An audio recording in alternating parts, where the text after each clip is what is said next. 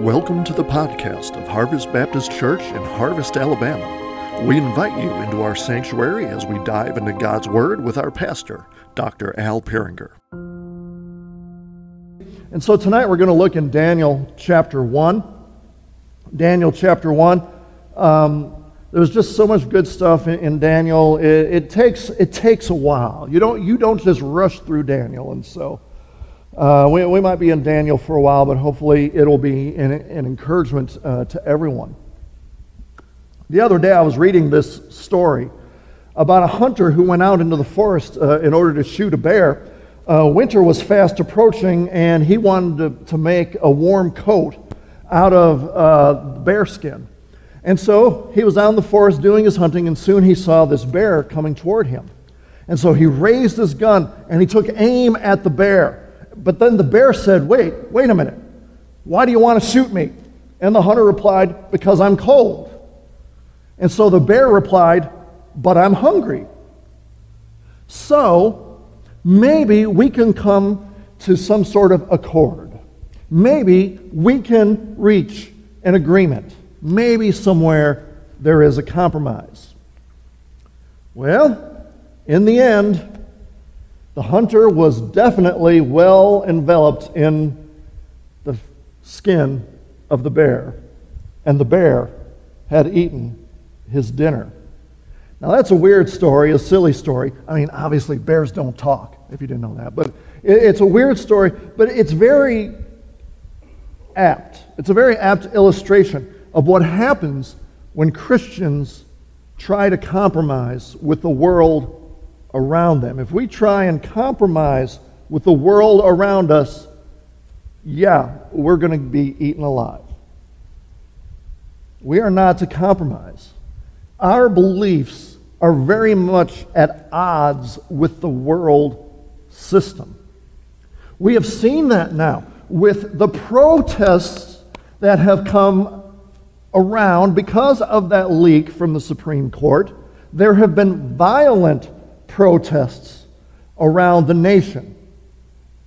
People wanting to keep the right to kill babies.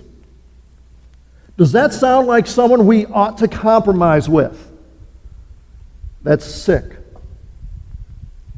We have been warned throughout Scripture, like the Apostle John. The Apostle John warned in his first epistle, 1 John chapter 2, verses 15 and 16, do not love the world or the things in the world. If anyone loves the world, the love of the Father is not in him. For all that is in the world, the desires of the flesh, the desires of the eyes, the pride of life, is not from the Father, but is from the world.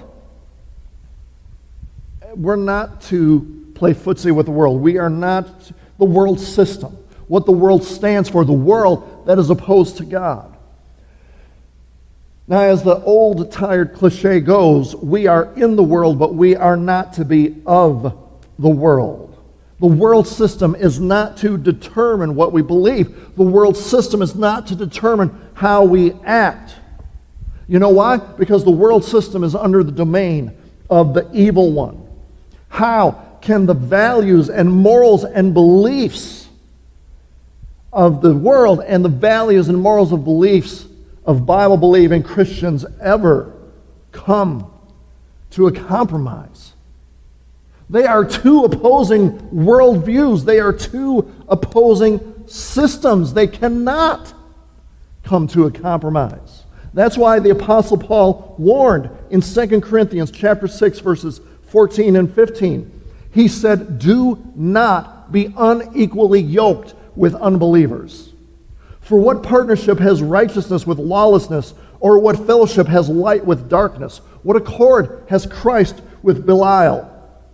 Or what portion does a believer share with an unbeliever? You know, oftentimes we use those verses about, well, a believer isn't to marry an unbeliever, and they shouldn't. But that's not the whole context. It's talking about Christians coming to a compromise with those of the world. If Christians try to compromise with the world, it's us Christians who will end up losing a whole lot more than we would ever gain or think that we would gain. You look at the Old Testament, the stories of the Old Testament and the Old Testament kings. When they were threatened, instead of relying on God, instead of running to God, they tried to make political alliances. They tried to make political alliances with Egypt to go against Syria. They tried to make political alliances with Egypt to go against Babylon. They tried to make political alliances with Assyria to go against... they were all over the place trying to make these political alliances, and they always lost out. And so we have to stay strong. We cannot budge 1 inch. And we're going to get some encouragement from Daniel and his 3 friends over the next few weeks. I want to read in Daniel chapter 1, verses 1 through 7. So let's look at verses 1 through 7 in Daniel chapter 1. In the 3rd year of the reign of Jehoiakim, king of Judah, Nebuchadnezzar, king of Babylon, came to Jerusalem and besieged it. And the Lord gave Jehoiakim, king of Judah, into his hand with some of the vessels of the house of God, and he brought them to the land of Shinar, which is Babylon, to the house of his God, and placed the vessels in the treasury of his God.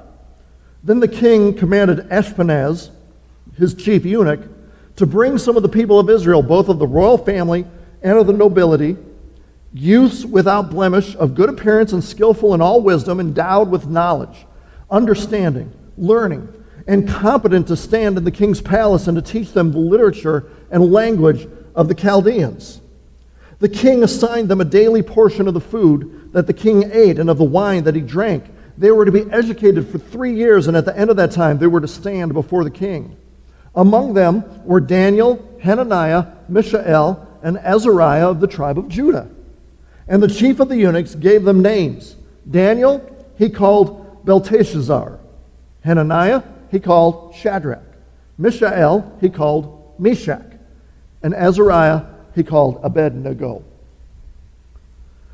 So, Babylon is becoming the world power. After they defeated Egypt at the Battle of Carchemish, they wanted to make sure that they remained to be the big power, and so they laid siege to any of Egypt's allies, if you will, and Judah had sort of aligned themselves with Egypt. In fact,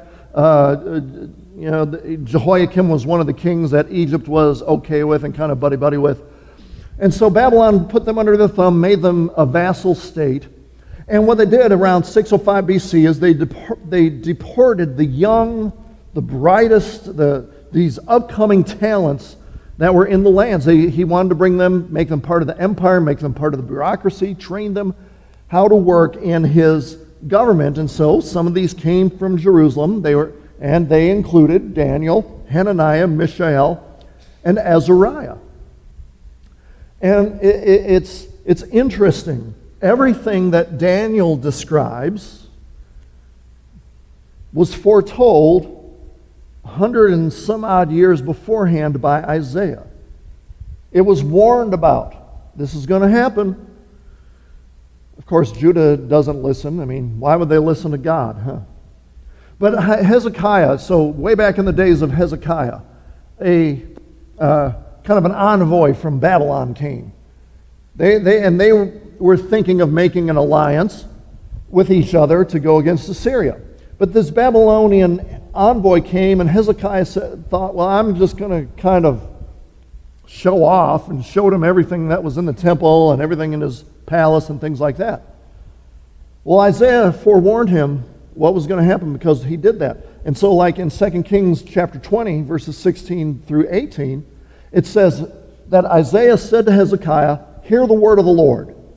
Behold, the days are coming when all that is in your house and that which your fathers have stored up till this day shall be carried to Babylon. Nothing shall be left, says the Lord. And some of your own sons who will come from you, whom you will father, shall be taken away, and they shall be eunuchs in the palace of the king of Babylon." He says right there, 100 and something years beforehand. So the Babylonians are going to come and they're going to deport some of the young folks from the land. Now, what Daniel describes is that those who were deported from Judah included some from the royal family, some from nobility. And so these 4 youth, Daniel and Hananiah and the rest, they may have been part of the royal family. I mean, if 2 Kings is any indication, they may have been descendants from Hezekiah. They may have been part of some of the other upper echelon, but the Jewish historian Josephus claims that Daniel and the gang, they were all members of Zedekiah's family, and Zedekiah was one of the sons of Josiah. He was the last king of Judah before Babylon just destroyed the whole thing. And so Nebuchadnezzar, he steals the royal family from one place in order to serve the royal family in another kingdom. And so these young folks, being in the royal family, they probably had already gone through some training and upbringing, how to act in a royal court. They may have been trained in diplomacy and the like. And the description that's given to us in verses 4 and onward, these were the best and brightest that were around, and they were brought as young men because Nebuchadnezzar probably figured that at a young age they were more impressionable. At a young age they were more teachable or trainable. They might be more easily molded into what he wanted them to be.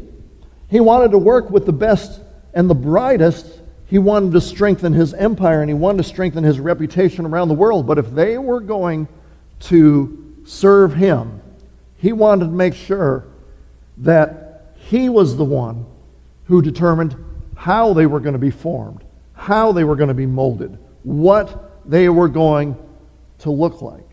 And so it starts describing, beginning in verse 4 and onward, what Nebuchadnezzar did to these youth to make them usable to him.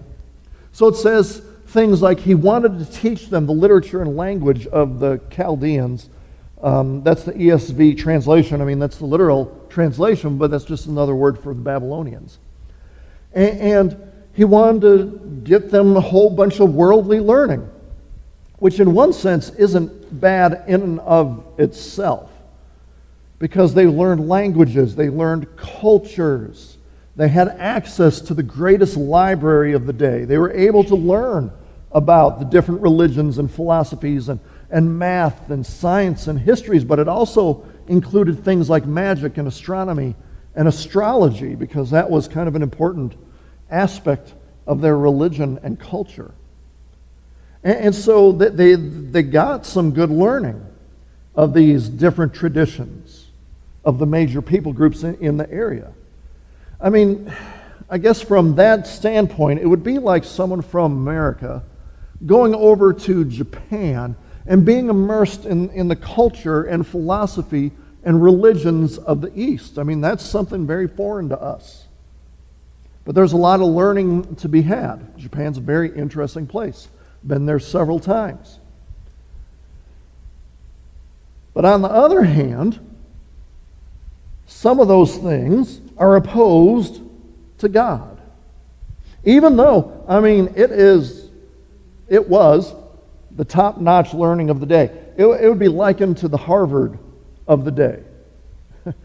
But in a sense, just like Harvard now is a godless, pagan institution, which is weird because it started out as a seminary and a theological school, but now it's all about the ways of the world. But it supposedly when we think of the best education in the land, we say Harvard and Princeton and things like that. Well, that's what they went through. I mean, it says they went through 3 years of training in what was probably the best school of the day in the world, maybe the best graduate school.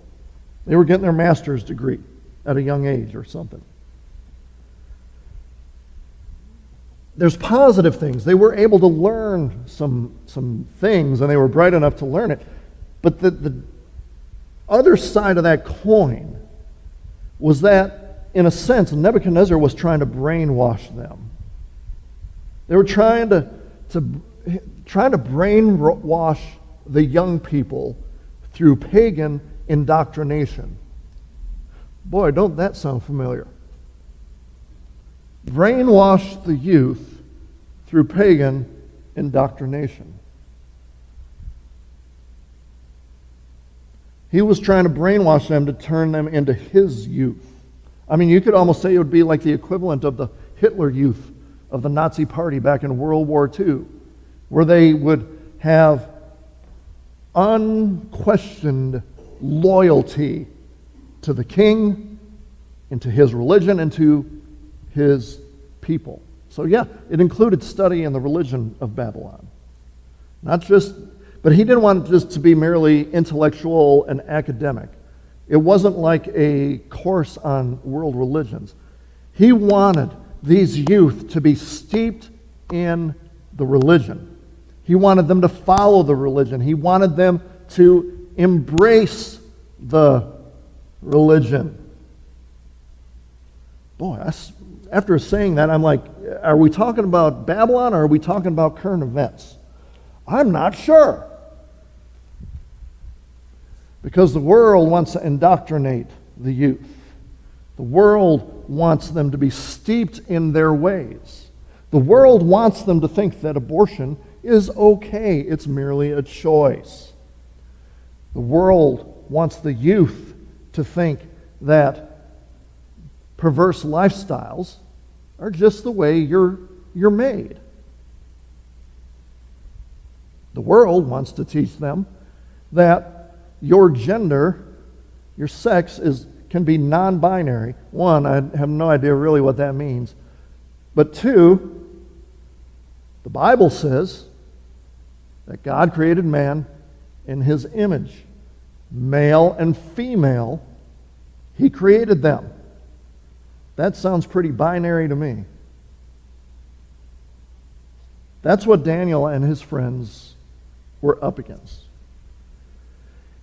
And another thing that we can see here, how they were trying to mold them and shape them and to embrace Babylon, embrace the Babylonian system, embrace the Babylonian religion and way of life, was that they were given new names. Now, it was common in the ancient Near East for people to be named using, and somewhere in their name, their god, their deity was included. They were paying homage to their god through the names that they would give their kids. And you can see this actually in the boys' real names, like their given names. And you can actually see this throughout Scripture. Especially, it's more kind of prominent in the Old Testament. But if you see a name that ends in E-L, that word El is the word God. And so, the rest of it is something God if it ends in L. Now, if you see a name that ends in I-A-H, Y-A-H, J-A-H, Yah, well, that comes from the divine covenant name, Yahweh. And so it comes to, even in biblical times, they would put God's name within their names. So Daniel, the name Daniel means God is judge. You hear that L at the end. Hananiah, you hear that Yah. It means Yahweh is gracious. Mishael, it means who is what God is. And Azariah, you hear it again, it means Yahweh helps. And so their names were connected to their God, the God that they were brought up in. Knowing the rest of the story, knowing the rest of the story of Daniel, these boys, their parents didn't only give them names connected to God, but they must have done something right in bringing them up, even though Judah was very apostate at the time. But for these boys to be as solid as they are, living for God, staying strong for God, the parents had to have done something. The parents had to have brought them up in the faith in some way, shape, or form, and God just solidified that. Again, it demonstrates the importance of parents taking up the mantle and teaching kids the truth about the Bible and the truth about God. Even though the church is here to help with that, the church cannot take the place of parents. Our kids are being inundated constantly through media, through social media, through TV, through some schools, through some places, through friends, being taught the ways of the world. 1 or 2 hours a week at church is not going to undo that. And that's why it is so important for parents to teach them the faith. Constantly. We're having to undo what the world is trying to do. The indoctrination that they're trying to do. And they're not even trying to hide it anymore. There's executives at Disney who have straight out come out and said they're trying to indoctrinate. And so it's very important. So they must have had parents that did that. Because, I mean, they are just, for 3 years, getting hit with all this stuff. And so part of that indoctrination and part of that trying to get them immersed into the Babylonian culture was that they were given these new names, trying to break from the past. Daniel was given the name of Belteshazzar, which means, may Bel protect his life. And Bel was another name for Marduk, who was the main Babylonian god, and we believe was Nebuchadnezzar's main god. Hananiah became Shadrach, which means command of Aku, and Aku was the moon god. Mishael became Meshach, which means who is what God is, or who is what Aku is, which is a play on his Hebrew name, Mishael, which means who is what God is. And so they were trying to mess with him that way.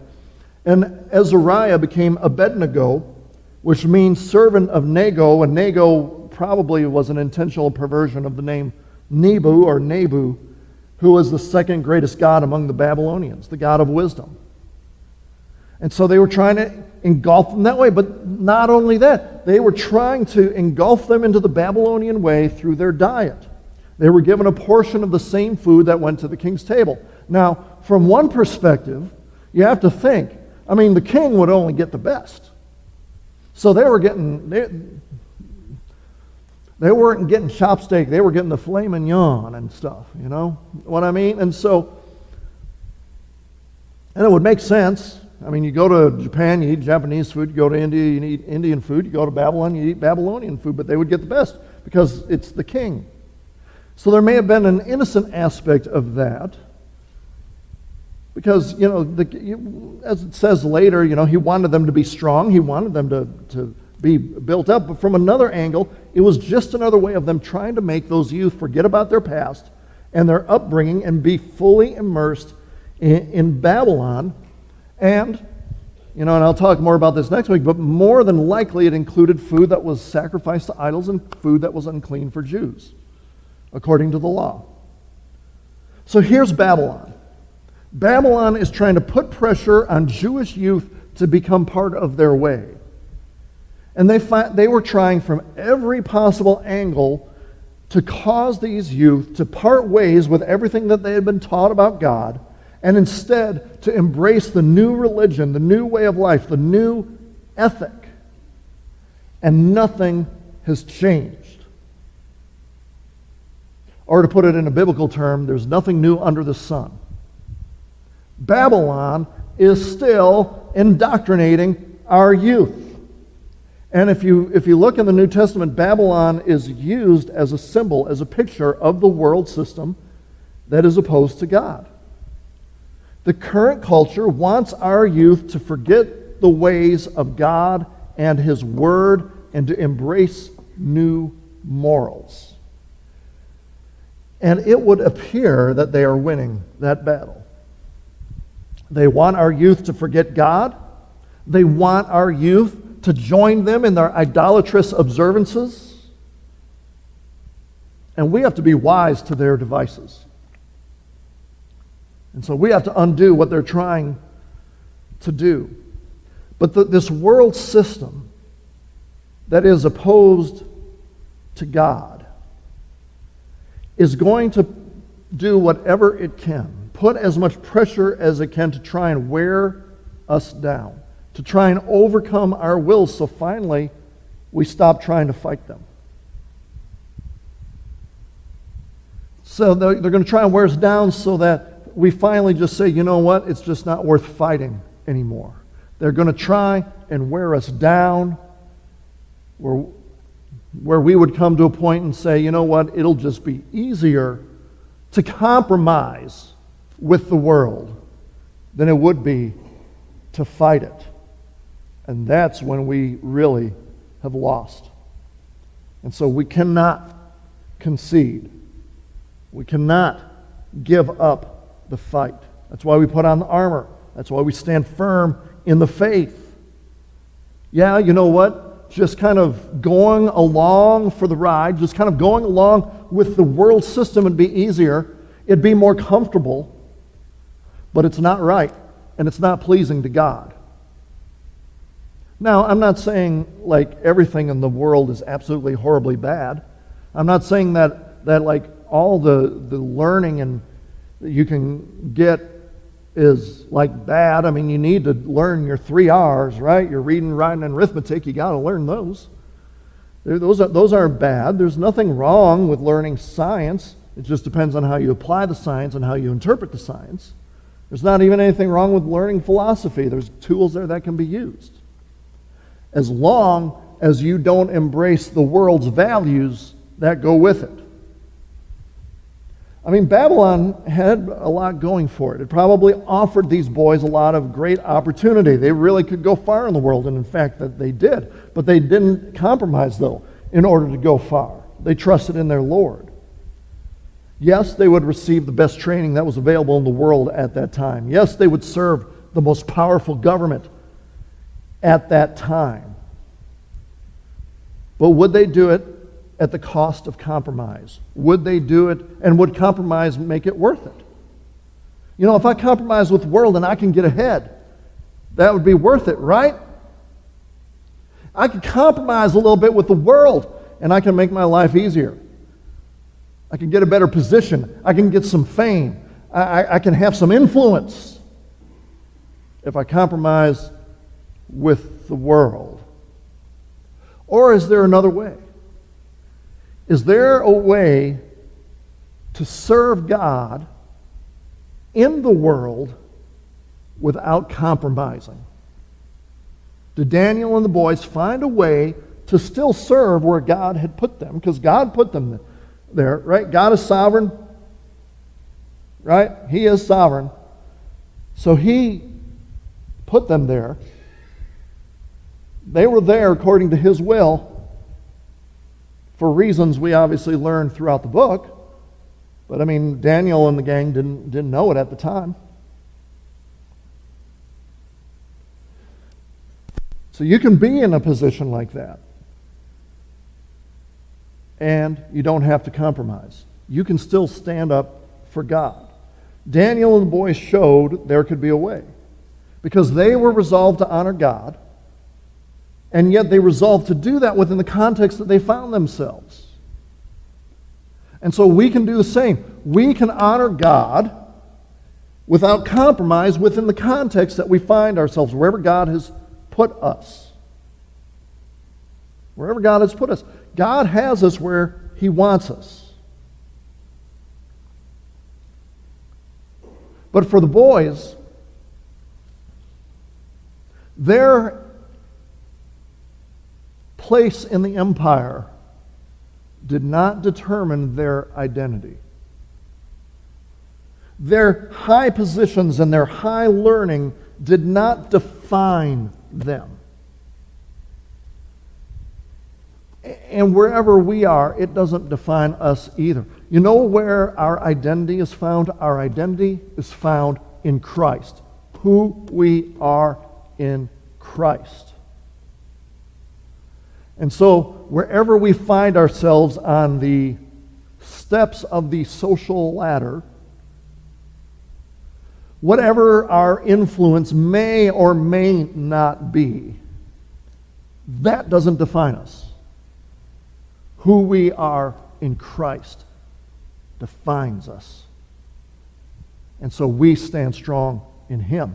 And wherever we are going to represent Him to the best of how we've been gifted and how much we depend on the Holy Spirit to empower us to follow Him. And so we must be resolved not to compromise. How did they do it?